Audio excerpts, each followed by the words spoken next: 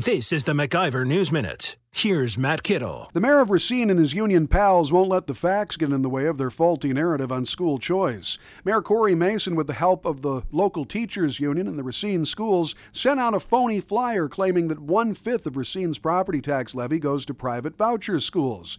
The insert was included in the city's property tax mailings. It's wrong on many accounts. Left out of the insert, the dirty little secret about school finance much of the public doesn't know.